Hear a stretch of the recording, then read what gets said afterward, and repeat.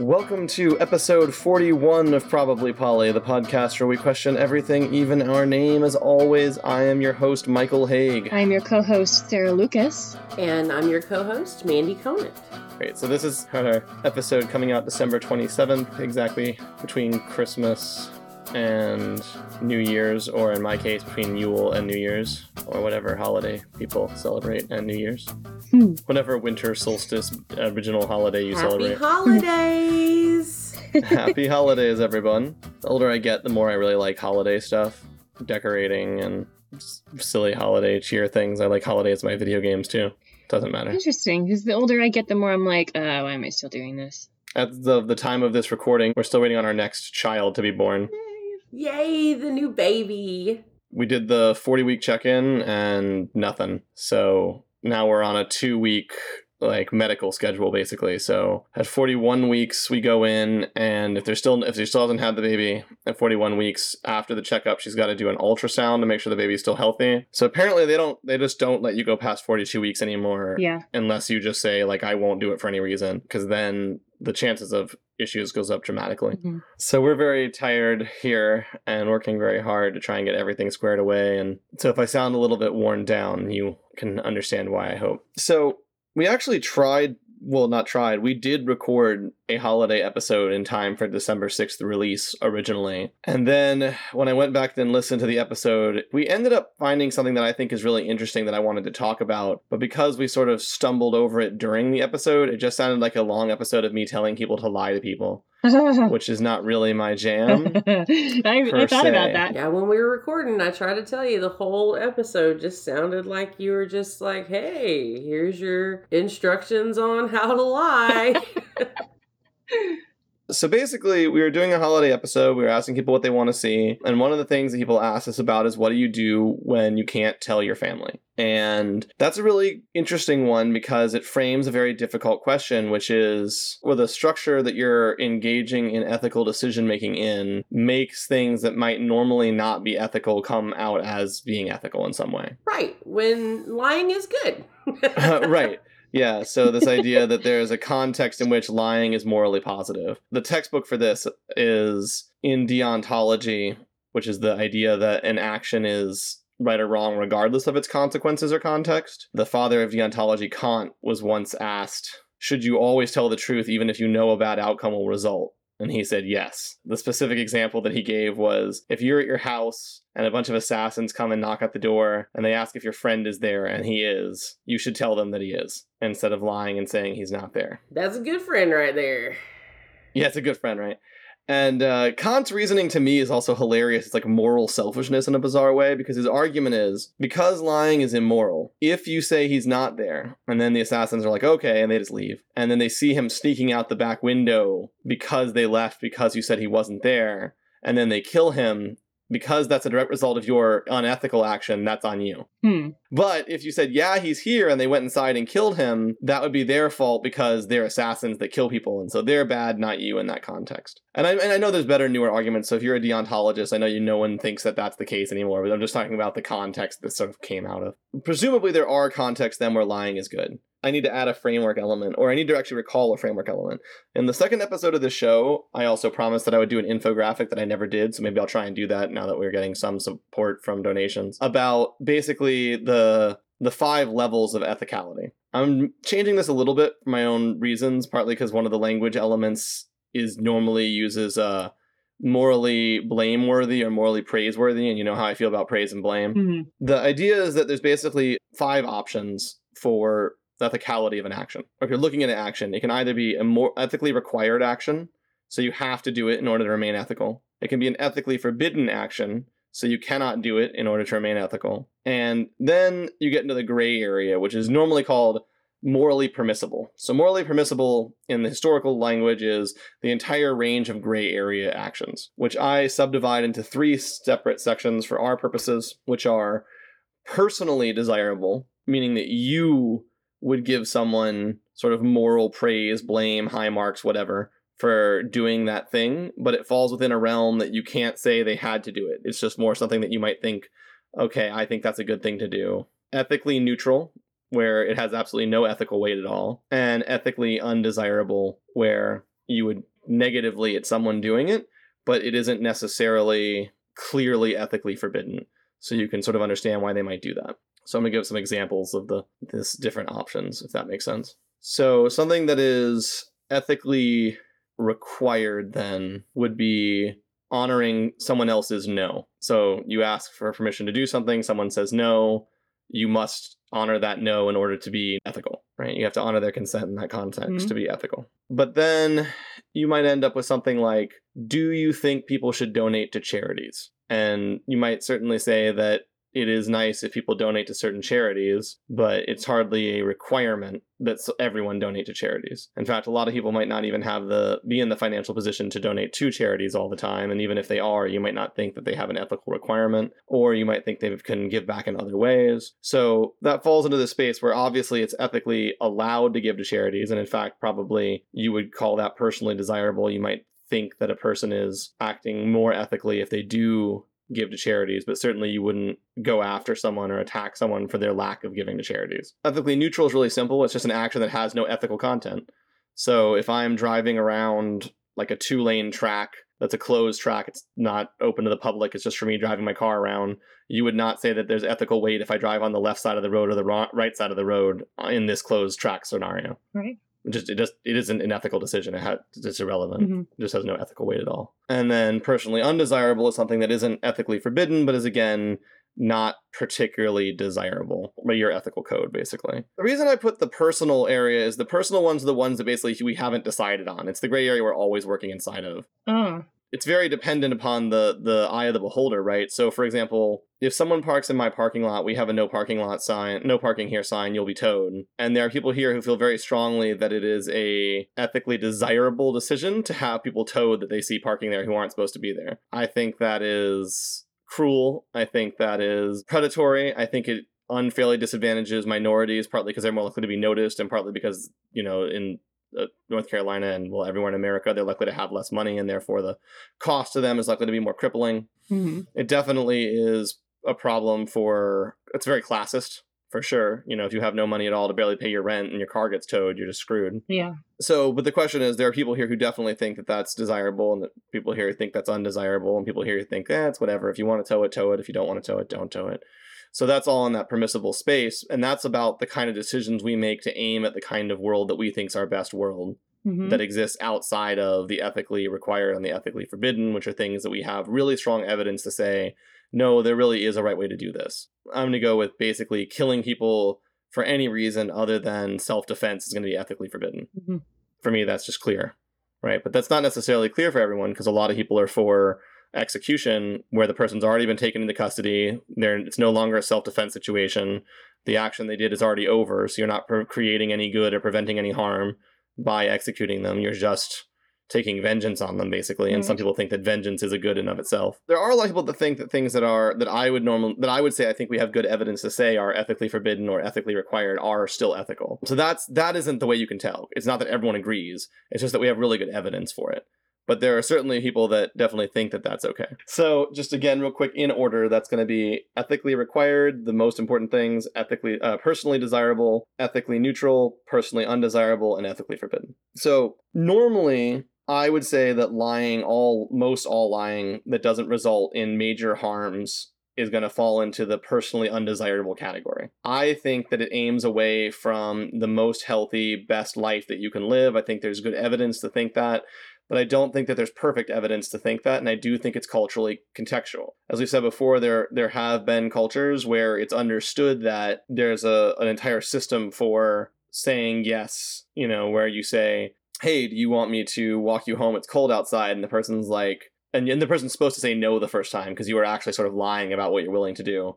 But it's all understood inside the cultural fabric, and so then is that even really lying? Because then you have to ask about how language works. Which is a whole separate thing. We have to frame language and lying here in a minute, so we'll get back to that. But I guess we can do that, and we can put them together. So then the next question is, what is lying? And as a kid, for sure, I grew up with the mantra, a half-truth is a whole lie, myself, but I got attacked for that a lot by friends and family for being what they called brutally honest.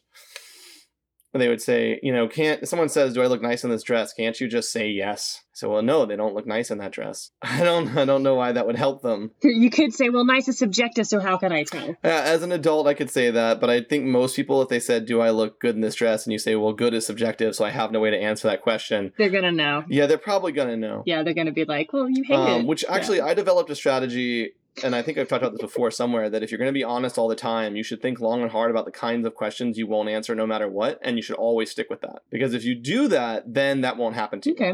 So, like, if, for example, you refuse to that makes answer sense. anyone's aesthetic preference question for any reason, and people are just used to that, then when they're asking a question that actually matters to them, and you're like, I don't answer questions like that, they're like, oh, yeah, he doesn't answer questions like that. That is a very good strategy. I like that. So I never answer questions about like what my friends think, for instance, to anybody, because then you don't have this problem. Hey, does your friend hate me? Yeah. I don't answer questions like that. What, you always answer questions like that? You're constantly talking about what he thinks about things. But basically, if you're always normally, if you would answer the question if it's positive and then you suddenly won't answer the question, people just assume the negative. Yeah. And even if it wasn't, if it's not part of your lifestyle to inform people that you're making choices about this, they're still going to assume the worst in that context. So they're going to say, oh, does your friend hate me? Oh, I don't talk about what my friends think. That's the first I'm hearing of it. So. Yeah. Sorry, I did a shrug there. That isn't a helpful way to communicate in a podcast. And one of the things that I noticed recently while thinking about this topic, which was really sort of exciting for me, is that the question of whether or not a half-truth is a whole lie is the question of whether or not it matters if your lie is semantic or pragmatic. So to dip back into the linguistic philosophy we've talked about a couple of times, in language, the idea is that some of your content is semantic. Semantic just means the definition. So definitions words actually have that are shared that we know. And some of the content is pragmatic, which means shared context and expectations. No sentence has enough, or very few sentences have enough semantic context to actually tell you anything without an assumed shared pragmatic context. It looks like something like, 80 to 90% of your language, of your discussions are actually pragmatic, not semantic. So the idea that you're only lying if you commit a semantic lie is a very self-serving way of hiding from yourself the fact that you're lying a lot. Which is interesting because in our culture, for sure, people get much madder about semantic lies in most contexts, I believe. I don't think that, obviously people don't, like if you're cheating on someone, they'll get mad at you, but they're mad that you're cheating, not so much that you're lying.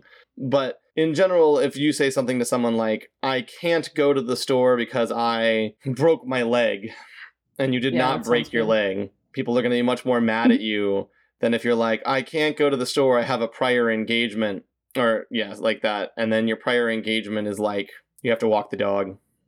Like, you have a nap scheduled. The people are much less likely to get mad about that, or as mad about that as the direct semantic lie, that somehow in our culture it's seen as worse if you directly semantically lie to someone.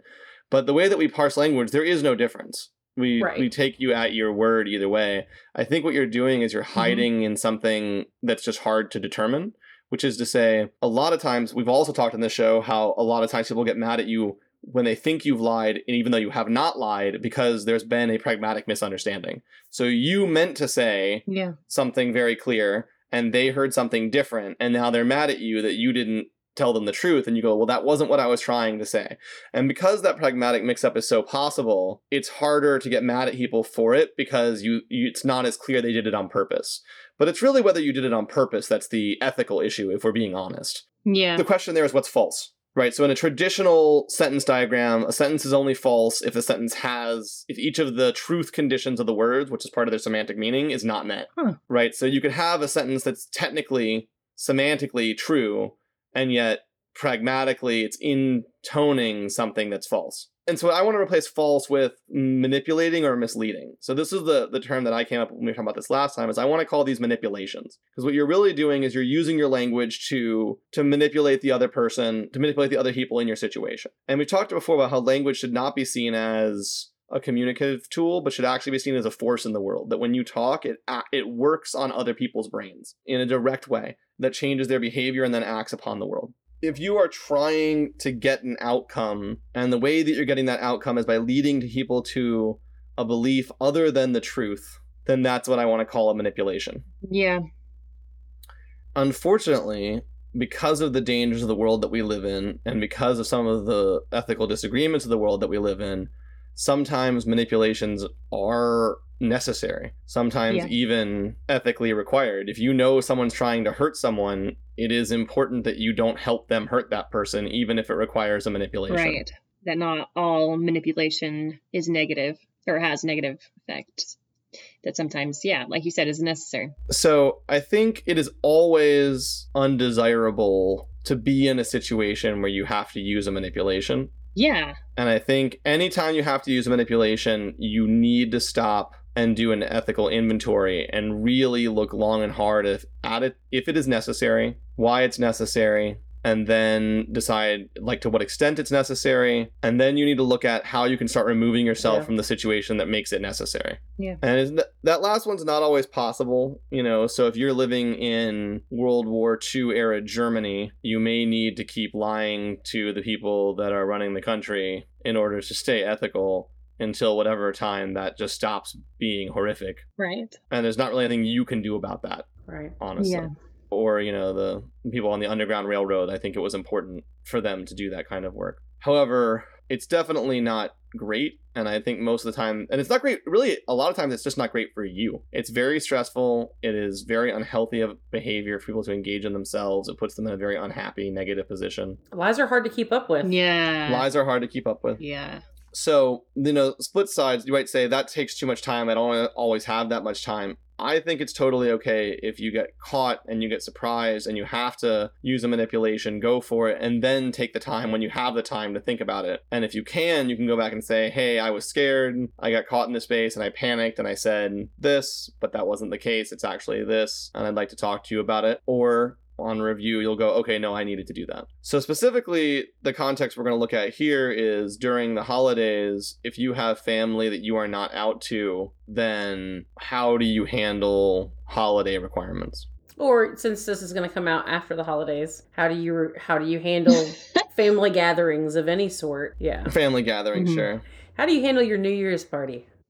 Yeah. No, and I know this is going to come out after you've already navigated these particular holidays, but the holiday family gatherings are the lens to which we came to this question, is all I was saying. And so it's just easier to have one specific example. And it will be one that everyone has recently dealt with, so they'll at least be able to relate to it, I think. Everybody does this sometime because we all eventually run out of emotional energy. Even I sometimes don't bother pointing out to people that I've just met immediately how polyamorous I am if they're clearly strongly against it. Yeah. Because I'm just like, oh, I don't need this right now. Yeah. Like I was talking to a client the other day about the book that I'm writing, and I was talking about how it was about sexual ethics through the lens of non-monogamy, and they're an older client, and they were like, oh, well, everyone that I know who's in a non-monogamous an open relationship, their only lens for that was open relationships from like the 70s era, I think, is no longer together. And I was like, oh, well, I'm using that lens because it's the most critical and therefore the most helpful for investigating relationships from the ground up rather than using a lot of assumptions, which is actually the primary reason that I'm using it. But the reason that I learned about that lens is because I am non-monogamous. Mm-hmm. And I stopped short of saying, but the reason that I know about that lens is because I'm non-monogamous, because I was like, I don't want a 2-hour conversation where this person tries to save my marriage when I'm here just to like paint a house. Yeah. We're going to start witnessing to you. Right, and sometimes I do, want that conversation, and sometimes I don't want that conversation. I've gone both ways. I knew that saying those words was leading them to assume that this did not apply to me. Right. It didn't force them to do that. It wasn't a direct semantic lie if later like, I really am X, Y, or Z. And by the way, for your relationships, even though I don't think it's morally different, or ethically different, I do think it is better for you if you can avoid the semantic lies, because if you have to repair those bridges later, it's a lot easier in our culture to say, oh, I just didn't tell you, than it is to say I bald-faced lied to your face.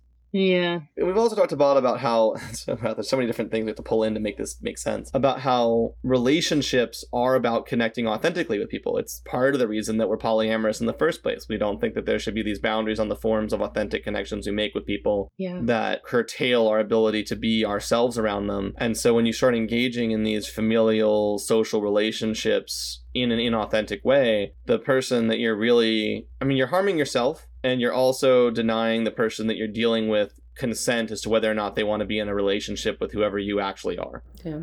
Mm-hmm. And of course, if you're in a scenario where you have no choice and you telling them would put you and your family in jeopardy, you have to. So if you're going to a Christmas party and your firm is really conservative and you'd lose your job and be blackballed, Right. then, I mean, you're not going to come Right. out. You can't. And that's, it's sad and it's on them. But I do think in that scenario, you should be looking for a plan. Even if that plan is like, we did this in the coming out episode, we said this too, but even if that plan's like a 10-year plan to get to a job where you can come out if you wanted to. Yeah. Not that you have to, but a place where if you did, it'd be like, meh. It wouldn't be detrimental. Yeah. Yeah. Right. And I think the same thing with your family. Like, if you want to get to a place where your family cannot harm you, basically. So obviously if your family's paying your rent, helping you go to college, supporting you, you still live at home. Many, many, many other dangerous situations. If you think your family's violent, that sort of thing. Don't start being super honest with them Yeah. on that account. But I think you should be trying to get to a place where you can be honest with the people who are in your life. What if what your family knows doesn't really matter to you? Well, that is why this falls into the gray zone, right? An ethics podcast, to me, yeah, sure, sometimes we talk about what you have to do and what you can't do. It's all gray, really. Yeah, 99% Yeah. of the time we're talking about gray because, people have a decent handle on what you can't do and what you have to do. What people don't have is a good handle on how to make decisions about the gray Mm-hmm. that will lead to the kind of life that they can be proud of and that other people will feel good about. So when we give advice inside of the gray area, we have a very specific lens that we talked about. That lens is whether or not your behaviors are healthy or unhealthy for you and the people around you, and whether or not they're social or pro-social. Pro-social or anti-social, in the sense of benefiting the group or benefiting or harming the group. Mm-hmm. So if it doesn't matter to you whether the people around you know who you really are, I think that that's an antisocial behavior. And I think that that is a unhealthy behavior. And if those things don't matter to you, then I don't have a lot of argument left if those are not relevant levers. Yeah. But there is still another subcategory, which is, of course, you talk about people who have, I think, they use a lot of terms like spoonies these days, talk about people who have neurodivergences and other energy contingencies that wouldn't allow them to overcome some of these obstacles, Mm-hmm. but also don't allow them to feel comfortable telling the truth to some of these people. And if you're in that camp, then that's what you have to do. It's that same thing. It's a different type of threat at that point, right? It's a threat to your mental well-being, your mental health, your ability to cope. And so that's a choice only you can make for yourself. If you're like, I need my parents in my life because that's just part of who I am, but I can never be honest with them because I just don't have the emotional energy to ever get to a place where I know how to do that. Mm-hmm. Yeah. Then it is what it is, yeah. But I think you owe it to yourself to investigate that as much as you can, like to go to counseling, ask the counselors to give you tools and tips and how, to try and do it, basically. Mm-hmm. And if you find out you can't, well, then the other thing is now you have peace of mind because you know that you can't. Yeah. You're like, all right, well, I can never be honest with that person. I did everything Right. I could. You know that you've tried. Yeah, because you can't do more than everything that you can do, right? Like once you've tried everything that you are capable of Right. within inside of what you're healthily, mentally, physically capable of doing, you don't owe anyone any more than that. You can't owe anyone any more than that. That's impossible. And for me, that's a lot of Right. what I end up, a lot of what I feel like you do to feel good about yourself in the morning is you go, I tried. I did everything that I could have done that was reasonable and plausible and possible to make this as good as it could have been. Right. Those are the long-term things, right? So long-term, you're trying to get out of that situation. Long-term, you're trying to resolve it. I go back to Mandy's point just for a minute to talk about, like, what about people that don't care about if they're going to be honest with their family? I think that in my family, that was an early sort of response, right? I think you guys remember my parents, I told you that my mom was like, well, okay, just don't post it anywhere or tell anybody. Mm-hmm. I don't think that was great, honestly, because I think it kept this tension and this sense of sort of like she felt like her, family would look down on her if they found out, that I don't think was particularly good for her. And I don't think that she's just come out and told everybody, but I mean, I've been doing a polyamorous podcast for 2 years and it's not exactly super secret, and Yeah. all the posts on my page, like my personal page, are like, look at these cool LGBTQIA pins and And poly this and poly that. and my partner always posts about different poly things, and I think she even has as her status that she's in an open relationship, that sort of thing. So I have a hard time believing that the family hasn't figured that out at this point.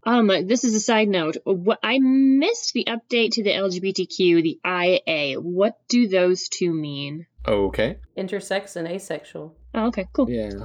That's it. That's all I needed. The pluses I don't, and others. Yeah, I didn't remember. Yeah, plus as the other. I just the last I heard of it, except with the conversations with you two, it was still LGBTQ plus, and so just wanted to know what I was missing. You know, I think there was a certain point where my mom sort of eventually broke down and told one of her sisters, and they were like, "Oh, one of my kids is polyamorous." Interesting. And they'd never talked about it, you know. And I think it was better. There's a great thing with my grandma where one of my cousins became one of the leading people in legal marijuana as that was coming up in Washington State. Oh, cool. And nobody wanted to tell grandma. Don't tell grandma. They were all worried that she would be really upset about it, you know, Don't tell that grandma. how is my grandson selling drugs, you know. And so we eventually told her. I forget how or why. I was there the week that she found out, and we were riding in the back of the car, and she looks at me and she's like, "Why didn't anyone tell me?" And I was like, Poor "I don't know. grandma. I think they thought you were gonna get angry." And she's like, "What am I gonna say? I'm a really old woman. I don't know how things work anymore. Like, I'm in a retirement home. Like, I don't give a shit, basically. like like she was like, if he's doing fine, why should I say he's not doing fine? Like, who am I to?" Grandmas just want us to be happy. I mean, Aw. grandmas Yeah, like- just want us to be happy. That's the first person you tell is grandma. So, I mean, I think what I would say is that this podcast is full of communication tips and tools to help you have these difficult conversations. I Yeah. don't know if you guys have seen, there's this really heartwarming story going around Facebook about a non-binary model getting like an angry letter from a parent who's blaming them for turning their child queer. Go on. If we only had that power Serious. to turn people.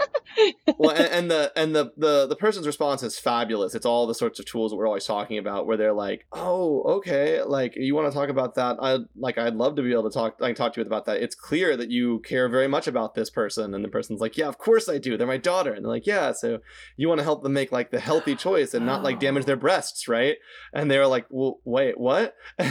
It's somebody that was promoting a binder, right? That was the advice Yeah. they gave. When the person wrote them and said this, they were like, "You should get them these bindings from these Oh, locations that are right. safe Sorry, I and just fucked non-damaging." I fucked your story up. No, it's fine. Yeah, but that's the context of the story. So it does look like that at first, but when I reread it and checked it, like I think it's actually just a model, and they were just giving advice like, "Oh, if they're going to do that, then, you know, here are places that they can get the healthy, right supplies from that won't hurt them." Yeah.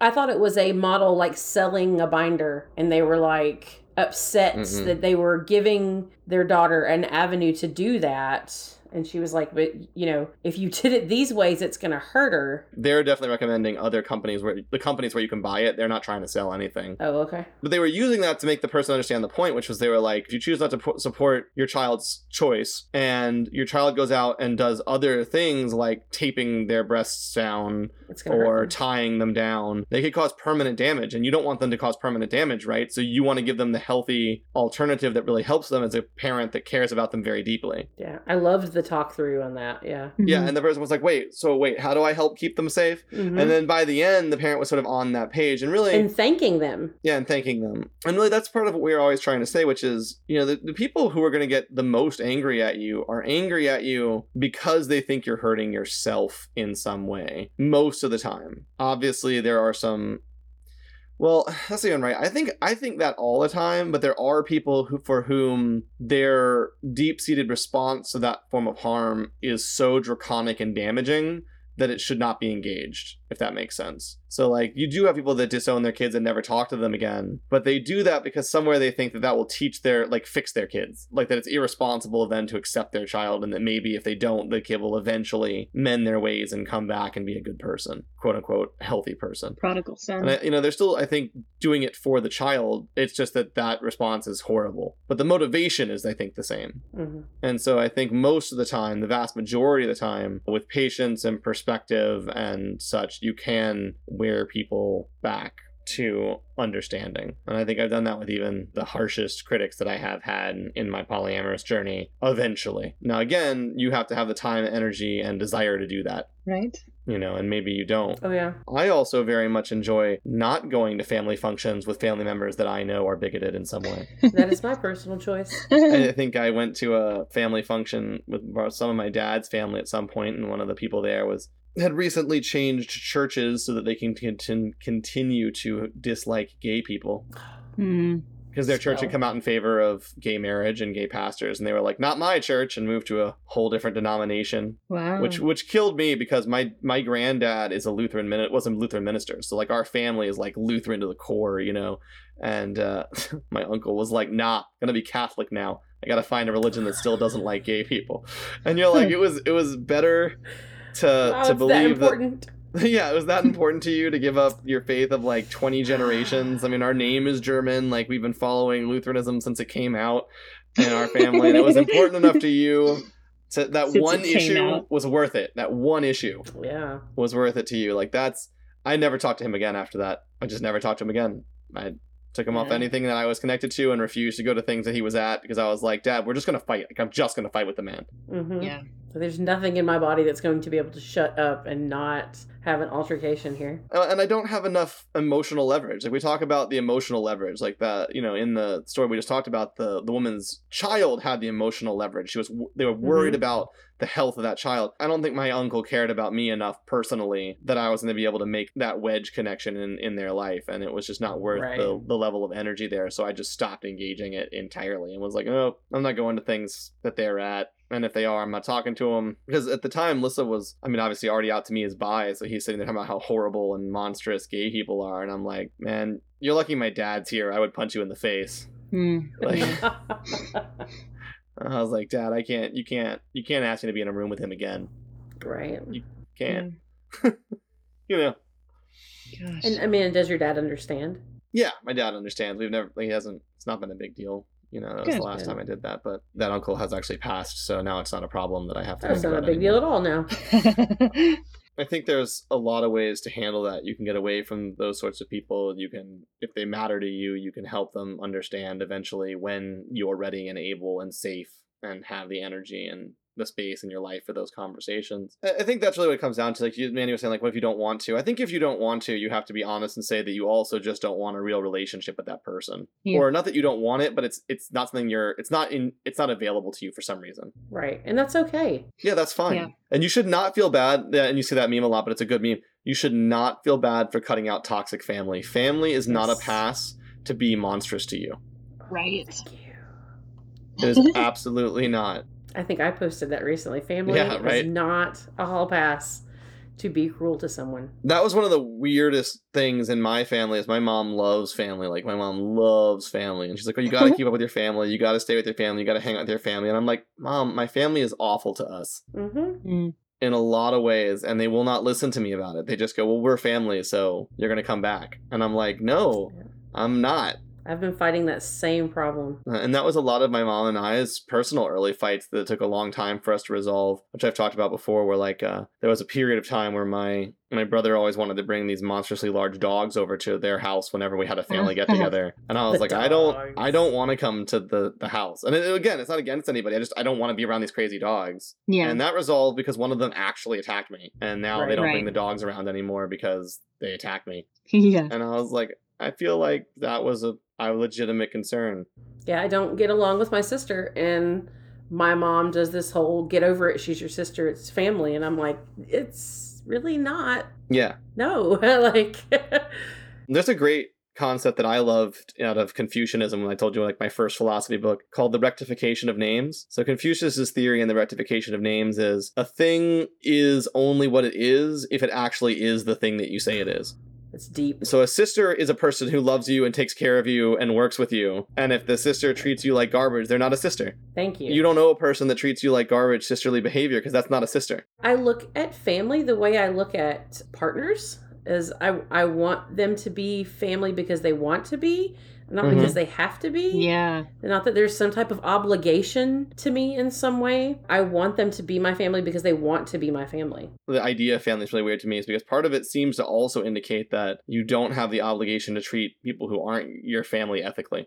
It seems to be part of the thing that's built into that construct. Like, I would be nice and help and deal with anyone as much as I am physically able, no matter who they are. And given that level of response, my parents are like, well, but you owe more to your family. And I'm like, I can't give more. I'm already giving the maximum ethical, healthy space that I can give to people. So everyone is your family.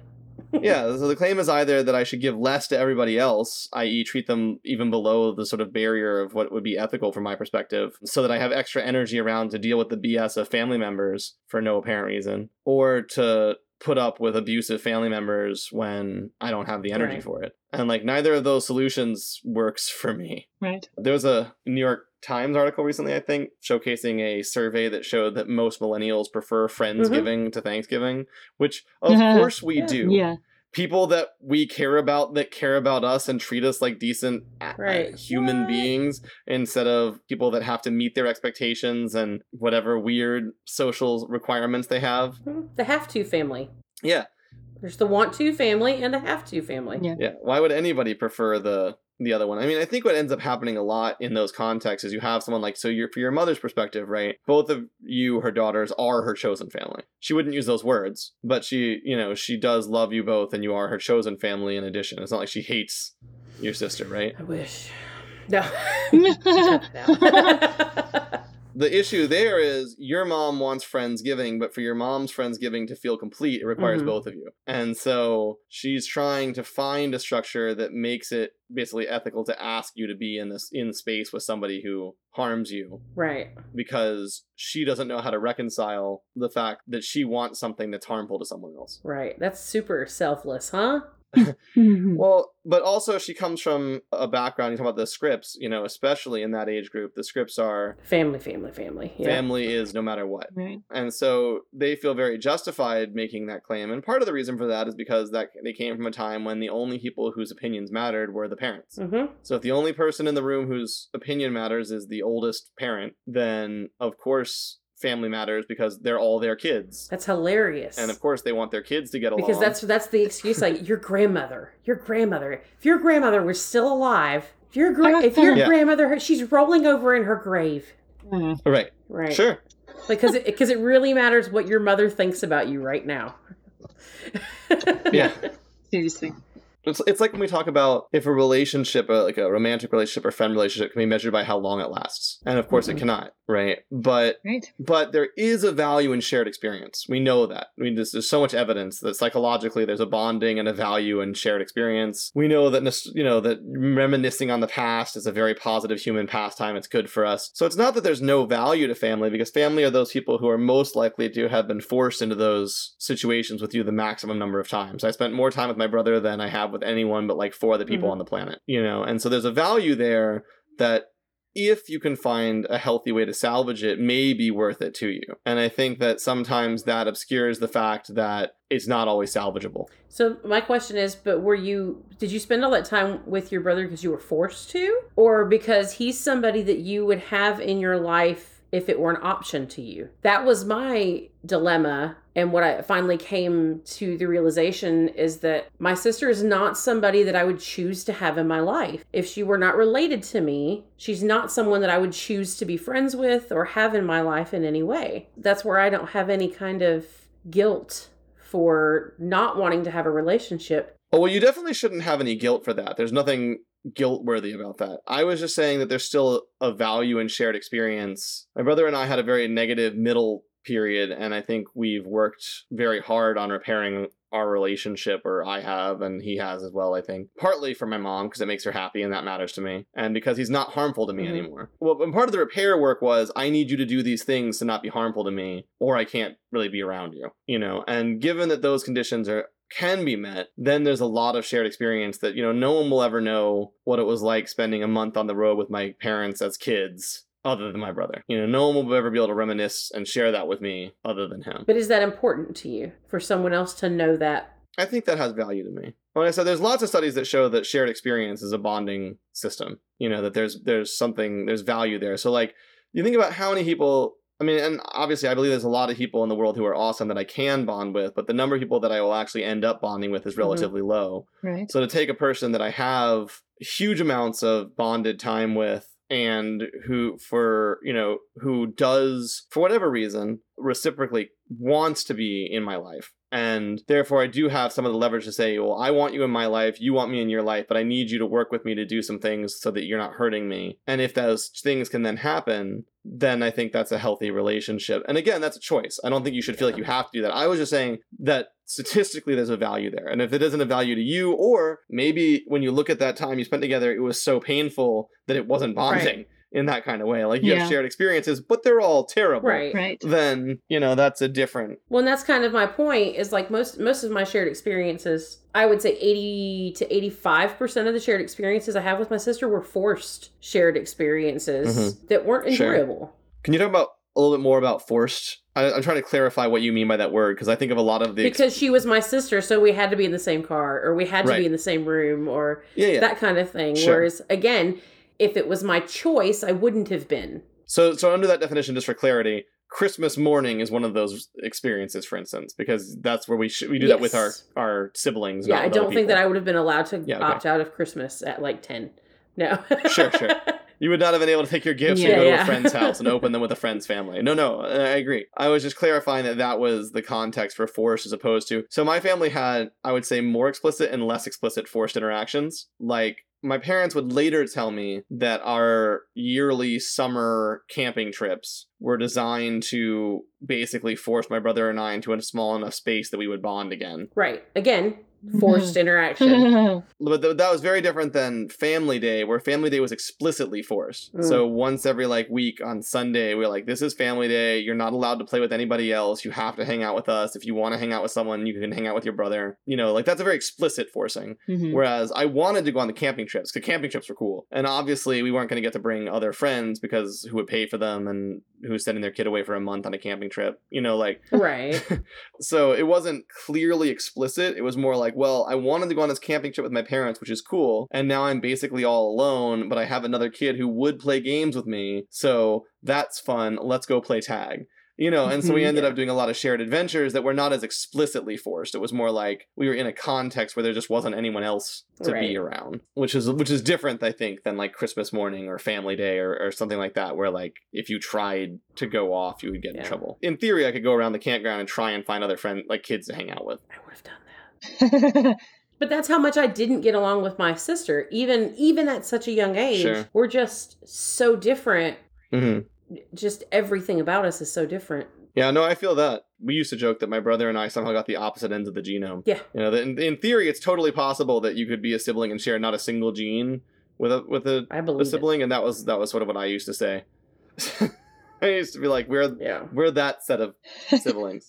Yeah, so no, you don't owe that obligation. So again, that's a thing that I spent a lot of time with, which was basically is this a relationship that has enough inherent value to me that I will get it back? Do I like the person my brother has become enough that I would get it back? Because if my brother was still the person he was when he was a kid, there's no way. Yeah. The person that I felt tortured me, there's no way. But he's not that person. He's grown and gotten older and mellowed and has a wider perspective of the world. My sister's just gotten worse.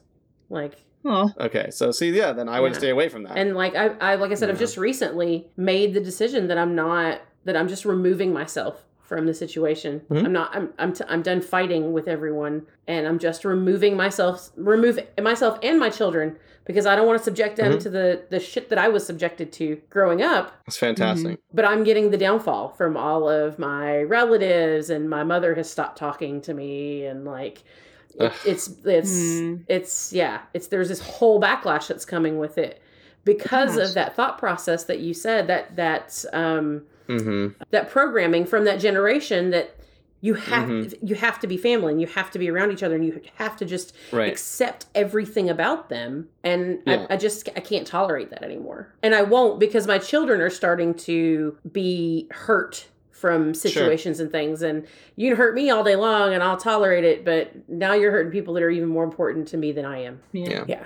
Well, and part of that idea comes out of, look back 4 generations, and you needed to have some group of people that you could rely on, no matter what, to do things like get together and pull out your guns and defend your farms from people you didn't know. And I have that group of people, it's just not my family. Right. And back then, people were so isolated and so far away from each other, and there were so few people, that having that built-in mechanism through your family, it was a very successful method of doing that. It became ingrained as a value. But now that we live in much larger societies with the amazingness of the internet. And vehicles and You can have this incredible support system. I really think that the biggest change from your mother's generation to now is the speed of digital information. Mhm. Because if tomorrow you fell on incredible hardship, even if it was a very distant, very spread family, could all throw money at you that you'd Mhm. have within 10 seconds. Yeah. And we could all get in cars and planes and come down and help you. And I could order a pizza to be sent to your house because you can't get up to cook. right. Like Mhm. all of these things were not even available a generation No. ago. So a generation ago, if you fell down and got your leg broken and your family didn't care about you, you were just SOL, right? Mhm. Right. Like, and so I think that that's one of those things. And again, it goes back to like a lot of times things emotionally proxy for other constructs. So like your mother knows that in her mind, like you're doing something dangerous and bad that hurts you and it hurts everybody. It weakens the family because where's their support structure, and it weakens you because where's your support structure, and she doesn't understand that there's people who are harming you inside of that structure and that there's this hidden abuse that's happening inside of that space that is damaging to you, is damaging to your children, and it isn't necessary. There's a much better system available to you Yeah. that you don't need The it. problem is though that it's been communicated to her that damaging Right. persons is there, and it's a just get over it. Mm. Sure. Well, and that's not a surprising reaction. We know that having your ideas and beliefs questioned triggers all the same neurochemical unreleases as actual physical danger. Mhm. So having your beliefs brought into question, like, and being like, I think you're wrong, triggers an emotional danger sense deep in your brain, just like if a wolf pack was hunting you. And so people respond, but that's why people respond to that sort of thing by digging in their heels and fighting back and creating even more ridiculous systems. Interesting. The key is to somehow find a way to short circuit that if you have the energy and the time for it. Mhm. So I don't know if Mandy has the energy and the time for it. Sounds like I've no. been fighting it for 30 years. I'm done. Yeah, see, the story with that model, they were able to short circuit that by going, oh, but you love and care about your kid, and I can see that, and that's wonderful. Yeah. And that knocked that person out of that fight or flight response so they could have a discussion about what that meant to care about to their kid. Yeah. And I've tried it, and that so doesn't work. Sure, it doesn't. It does not always work. It does not. Yeah. No system is going to always work. But coming at people sideways like that is your best bet for making that connection. That actually brings me to another type of lie that I wanted to ask you about. Mhm. Is when we lie to children. Yeah. Is that ethical? I don't lie to children. Right. Well, I meant we as in they, because I don't lie to my children either, which is one of the reasons that we have the falling out in my family. But Sure. one of the things that happened was my mother lied to my children to Mm. cover up something that someone else did. She thought it would be best, of course, to not blame Was it- this person for what they did and just tell a cute little lie. Like a straight up semantic lie? Oh yeah, like a straight up, this person's Oh. doing this, and but the person was really Eek. doing something else. What she didn't know was I had already talked to all three of my children, and they knew exactly what was going on. So then they saw her lie. Ah. So Mhm. they just all looked at her like, did my grandmother just straight lie to me? Seriously? That's awful. Yeah, and Gosh. that's what the research says. The research says that when you lie to kids, they eventually notice that you are lying to them, and then they don't believe you. Mhm. And it also sets a precedent that it's them versus you. That there's Right. this sort of, Oh, huh. you're not on a team working with them. You are somehow trying to control them, or it's like a game where they're trying to know what's really going on, and you're trying to keep it from them. Right. Yeah, I think the only thing that I've ever lied to my kid about is Santa. But recently he asked me if he was real, and I was like, nope, he's not. So he's Yeah. old enough that, and I kind of regret having done that. Anyway. So there's a way that I got around that, and this may not be ethical either, but I definitely told my kids about Santa Claus. But when they got old enough to really go, okay, Mom, like, there's no man in a suit with a furry beard. And I said, you're right, because Santa is not a person. He's a feeling, and he's a spirit within us that is this gift-giving spirit. And once you figure that out, like you have at this age, then that's when you become a Santa as well. And we do this thing where my kids become Santas, and they have to pick somebody that they feel needs a Santa present. So they pick somebody, they buy them a gift, they give them that gift anonymously. They're not allowed to take credit for it in any way. And that person feels the spirit of Santa Claus and the spirit of Christmas. So that was kind of how Sure. I got around That's sweet. Yeah. Spiritual agnosticism is just truth. Mhm. Nobody knows what the spiritual world looks like. I like to talk about something similar, but I like to talk about the idea that humans make sense of our world through stories and archetypes. Yeah. And mythology and Mhm. Right. And that a lot of people believe that those archetypes either are directly correlated to some sort of spiritual beings or indirectly correlated to some sort of spiritual force, and that we have no evidence of whether that's true or not true, really. Mhm. And so it ends up being what feels right, and it does feel right to imbue those constructs with sentience and personality and direction. At least to me, it does. Right. And to say that to them that's just the truth. And they can say, well, it doesn't feel right to me. And I can say, okay. Right. You know, but yeah, so yeah, I agree. It was true because as I was Sure. Santa for them growing up, it was because I felt that they needed that spirit of Christmas. That's what that's why we do Santa, that right? That's why we have this construct of Santa Claus and the gift giving, and it's the spirit of Christmas. Yeah. Right. And that's spreading that love through gifts, whether it be homemade or Mhm. from Neiman Marcus. Ooh. But it's right. I like that you guys got excited at the second half. Yeah. And that's what I explained to him is that, yeah, I have been Santa, but it was because you needed a Santa at the time. And now you don't need a Santa anymore and you need to become a Santa. Yeah. I like that. It's like beautiful. Oh, Yeah. it's not my original idea. I read it somewhere and I just thought that is freaking awesome. So, Yeah, you should not lie to kids is the short version. Yeah. yeah. Yeah. Again, unless it's for health and safety reasons. So if you live somewhere, and there's lots of places where your identity, whatever type of identity we're talking about, gender identity, sexual orientation, whatever, would put you and your family in physical danger, children are still going to tell people things. Mhm. So if you want to tell them like, nope, that's not what we do, because you have to, because it's a safety, requirement. Right. I always told my kids that's not something we talk about in mixed company.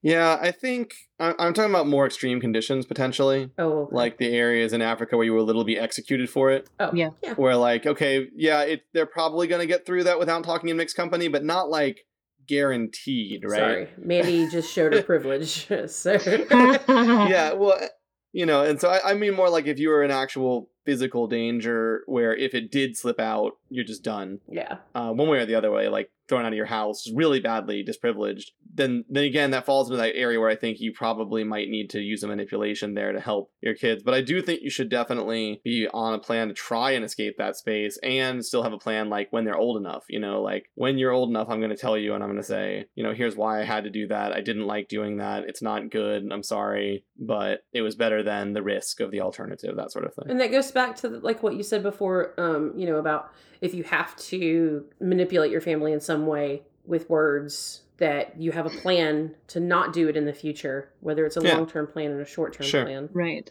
So you have to be able to take your circumstance into account to make those decisions. Ethics is always this complicated. I mean, the gray area of ethics is always this complicated structure. But if you are in, our primary listening audience, probably the vast majority of you are not in a situation where telling your children is the most dangerous thing you could do. And there are also people that are like in, say, custody battles where the other parent is, in a sense, potentially the enemy. Mhm. In the way of getting the kid lose custody, and kids are going to tell their parents things, so you might not be able to tell your child your situation because they're going to tell their parent that situation and they're going to turn around and use that against you in court, and then that might not be what's best for the child. So I think there are enough situations where those kind of manipulations to your children are for their health and benefit, and you have to do that inside of the guardianship role that you're going to sign as a parent. Right. Or that you have elected into as a parent. Again, I would definitely have a plan to get out of it, and I definitely have a plan to apologize and talk about it and share that information at some point, because I would want that connection with my child to be as authentic as possible. Yeah, and I think that at that point you have to do that check as well, that ethical check. You always should. Whenever you realize you're going to manipulate something, you have to do that check, and you have to weigh it as really hard. Right. And especially with kids, you should always weigh everything super hard with kids. Yeah, I was gonna say even especially when kids are involved. There should always be extra due diligence there. And to be honest, my son was pissed my middle son was pissed when he found out that mom was Santa Claus, because I had been lying to him. Uh-huh. Yeah. And he was like, you said we don't do that. Yeah. And now I found out you've been lying to me for like my whole life. How old is he? He was 10. Oh, interesting. I'm doing the sort of the same as the story that you're talking about, or well, at least the version of it that I said, which is basically the same, but from the get-go. I'm not doing like a period of Santa into that construct. Okay. My kid's never going to think that he's getting gifts from a mythical being, other than as a mythical being whose spirit moves his family to give him gifts. Okay. That, like, you know, in praise and honor of mythical beings, we provide gifts to you and each other, and, you know, enjoy this particularly special time together. That's awesome. Yeah. But it's never going to think that Santa Claus is more than sort of like a symbolic focus of that construct, as opposed to an actual being. Right. Yeah. A flesh and blood member of the corporeal plane that lives in the North Pole. Yeah. Also, hilariously, I can't even get him into like the smallest amount of Santa Claus. I keep getting him to watch Santa Claus movies, and he's like, no. I'm like, look at this really cool Santa Claus movie. You want to watch it? No. This is a Christmas movie. I'm out. Okay. And see, and when I explained it to him, the Santa Claus that you see is just a symbol of that spirit. Right. So they were like, wait a minute. So you're telling us you lied to us our whole life? And I'm like, no, you just misinterpreted what I was saying. Well, I think their claim there is pretty good, though, right? I think their claim there is good. That you, in fact, were lying to them, and that created a rift that you had to fix. And that would be the reason why I wouldn't do that. And why I say that it's not a good practice, even when it seems like it's a fun, like, oh, mythical creatures are fun to pretend exist. Are they, though? Because then your kids learn not to really trust you about those sorts of things. And my kids are super logical. They're like, why would an Easter bunny leave eggs? Easter bunnies don't lay eggs. Like, that's weird. Are they like stealing them from chickens? Like, what is that about? They were just They were very, very concerned about rabbit thieves, and it's sexual symbolism is what it is. Rabbit thieves, I love it. Yeah. Oh yeah. I told them that they're the eggs that give us blue deviled eggs. Creepy. I do not want green eggs in ham. All right, so let's just sort of take stock of where we are real quick. So we laid out the planes of ethical decision making and noted that manipulations are always somewhere in the permissible space. Not always, I mean, with exceptions, like extreme exceptions, like life-threatening exceptions. They're somewhere in the permissible space, but they're also somewhere in the, are they more personally desirable or personally undesirable in the way that you want to or think that, because remember, existentialism is all about the idea that your actions basically vote towards a human future. So, you know, is that the kind of human future you want to vote for everybody? Like a family structure where everyone lies to each other? Or do you want to vote towards a human future where everyone's honest with each other and chooses to have family electively if they're healthy? And can you imagine that if everyone did that, like today, it might sound bad for you individually, but if everyone did that, in only a couple of generations, you'd actually be able to have these kind of conversations. So when Mandy said to her mother, my sister is hurtful, Mandy's mother would actually go with her to her sister and say, hey, you're being hurtful. And you would be able to do that sort of transformative justice work. You could have an accountability pod if you even wanted to. You know, like, you could do that work instead of Mandy's family not being able to hear that claim. Right. And that's what my hope is for my for the next generation, for my kids and for their kids. Is to not just have to put up with it because it's family, to check it, to be able to have the conversations. And I mean, it's like calling out any other bad behavior. Like they say, like you have to call out, like people make sexist jokes, you got to call them out right there. If your family's being, behaving badly, you don't go, oh, well, it's family, I guess I'll let it go. You got to call it out. And so then we looked at the word manipulation because I think it's really hard to say to someone, sometimes you should lie. But I also think it's a more authentic word in the sense that it talks about what actually happens when you talk, which is that you manipulate other people's mental space. And if you're giving them the honest truth, then you're letting them have consent and make decisions. And if you're not, then you're in some way manipulating them. And sometimes you have to do that. And I think that the word manipulation, it, like you said, it encompasses more things. It encompasses those untruths and those omitted truths, not just lies, but all those little bitty things that we go, they're not really a lie. They are in fact a manipulation, though. And that's why I like that language, because it avoids having to have that fight with people about what we want to call a lie semantically. I don't care what you want to call a lie semantically. There's not an ethical difference between a half-truth and a lie and anything else. They're all the same kind of thing. They're manipulation. Right. That said, we still would say if you have to use manipulations, avoiding semantic lies is going to give you the best chance of rebuilding and being safe in the spaces that you're creating in the long run if you have to get back to it. It's not ideal, but it's certainly safer. It's in our culture. So you have to take into account your cultural context when making a decision about which one of those makes more sense. Mm-hmm. But in the cultural context, which I have experienced, avoiding direct semantic lies does somehow cut you some slack. Yeah. When people find out. I'm not sure why. And check yourself. Run an ethical inventory, like Michael said. Perfect. Anytime you feel that you have to do a manipulation, you need to do an ethical inventory and basically double check that manipulation is acceptable. And you should do that periodically once you've agreed to that as well, because you don't want to do is set up the manipulation and then just do it all the time out of habit for the rest of your life and never really look and see if it's still necessary. Mm-hmm. And you should, as much as possible, when you're doing that inventory, create a plan to leave that space unless there's some overwhelming factor, which again is not a factor for most of our audience in their lifetime. For most of our audience, if you have 10 years to work on a plan, you can get yourself to a healthier space where you no longer have to make those choices. Right. Then we also talked about the specific context of kids, which I think was important because during the holiday season, especially, we have the question of Santa Claus and other mythical figures, which is a question about manipulations there. And then there's also a question about what do you tell them about your family? How do you tell them to behave with family? So there's a couple of subtopics there I want to hit real quick, but like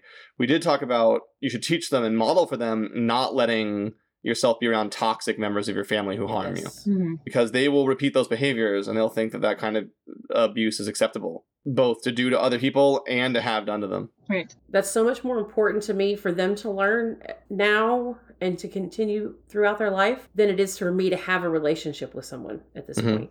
Yeah. It's just so important to me that I don't teach them that it's okay to stick around and let people treat you like that. Yeah, and by the way, while we're on holidays and sort of the thing that kid needs, just a quick non-exact topic PSA. Kids don't owe anybody a hug. They don't owe anyone physical affection. They don't owe anyone automatic positive reinforcement for their behaviors. Kids folks in the back hear that? Say it again, Michael. Kids are living autonomous beings who have all the same rights as adults as far as consent goes. Yeah. The only thing that your guardianship gives you the right to do is help teach them what they need for their health and happiness. Yeah. So if you're forcing them to hug their grandparents because it makes you feel better, but it harms them, that's not guardianship. That's abusive. Like, that's not okay. Yeah. Yep. I mean, obviously, again, unless there's some harmful context I'm missing, like if they don't give your grandparents a hug, you guys are thrown out of the house that your grandparents pay for. Like, yeah. I mean, so again, context matters, but for the most of us, that's not... Don't give grandma a hug, damn it. That's not the kind of thing we're talking about. I think that's sort of the same thing that I feel about with Santa Claus. I feel like, who is Santa Claus really for? Like, parents are like, oh, Santa Claus is for my kids. It gives them a magical, wonderful time. I remember being a kid. I do not remember Santa Claus improving my life. I remember Santa Claus being very confusing. I remember being afraid that if I told my parents that I didn't believe in Santa Claus, I would lose gifts because they would stop giving me Santa Claus gifts. What I remember is that my parents enjoyed me believing in Santa Claus, that they took photos and sent them to their family and look how cute he is. He believes in mythical beings. I remember when my mother told me that there was no Santa, I actually appreciated what I got for Christmas more because I knew that she made the effort to get exactly what I wanted rather than some mythical person that I didn't know. Well, and I remember Santa Claus being used against me as a child. Yeah. Elf on a shelf, right? Yeah. Well, we didn't have that creepy elf. Creepy. So Santa, creepy. I mean, but Santa was a threat. Oh, if you do this, Santa's watching. You're not going to be on his good list. Yeah. That's right. Yeah. That's exactly right. Yeah, and Santa was not your parents, so you didn't have that trust that they would still take care of you even if you made a mistake. So it was like, oh God, better behave well. Yeah, so for a lot of people that's true. I don't think my parents did that, but for a lot of people that's true. And I know that I know that a lot of people are also reclaiming Elf on a Shelf to make it more fun and less creepy, but the original written instructions that I read when I saw it were basically you say, here's the person reporting to Santa every day. So for the next 24 days, if you don't behave perfectly, they'll move it so it's looking at you when you wake up and stuff like that. And then if you're not behaving right, then the elf will report to Santa. And so, so the question is really, I think you should really think long and hard about who you think pretending Santa Claus is good for. Yeah. I spend a lot of time trying to remind my kid that monsters don't exist so that he feels safe in the dark. And I don't know how I'm going to do that when I'm also telling him that friggin' Santa Claus exists. Right. Because as a child, I remember thinking, okay, so if I'm not good, if I don't behave, then this big hairy man's gonna break in my house. This is if I'm good. Yeah. This big hairy man's gonna break in my house. But if I'm bad, we're cool. Like, he's not coming. let me weigh this. Yeah. You know, That's funny. like I remember being scared that somebody was breaking in our house, like leaving presents or not. I didn't know what else the man was doing. Yeah, sure. I thought you had a Yeah, beard so- fetish. So I think, as an adult, not as a 6-year-old. That is not where I got my beard fetish. So my point, though, is I think that when people talk about this love of Santa Claus and how they're doing it for the kids, they're really doing it to create a space that will allow them to experience the wonder of believing in mythical figures. Because as a parent, you don't have to experience the terrifying worry of, they're spying on me, there's a man in my house, and I think if you think back, you will not remember loving the idea of Santa Claus. Even in the movie The Christmas Carol, not Christmas Carol, sorry, even the movie A Christmas Story, like They're Santa terrified Claus of is Santa. horrifying to the kids. The whole point is that all the kids cry and freak out, and like every parent knows that, and yet it's still like, oh, Santa Claus is good for the kids. It's good for you. And I think you should really think about that. And now that my kids know, they like Christmas so much more now that that's not a thing. Yeah. That it's not hanging over them. You know what I mean? Yeah. Not that I threatened them the way that my mother did, but because they understand the whole concept now, they like it better. Yeah, I think that hit all the points that we wanted to hit. And I guess in the short version, if you are confused over how this ended up sort of being our holiday episode, it was because we tried to answer the question of, what do you do if you can't tell your family the truth about being polyamorous? And we realized we'd never done any of the work to explain when and how you can lie and use manipulations, and that was going to require an entire episode to get through. So the short version for now is we gave you the toolkit to decide when you can use a manipulation, and then maybe next year we'll try and do the toolkit for using it on your family. How to do those if necessary. What kind of manipulations make sense.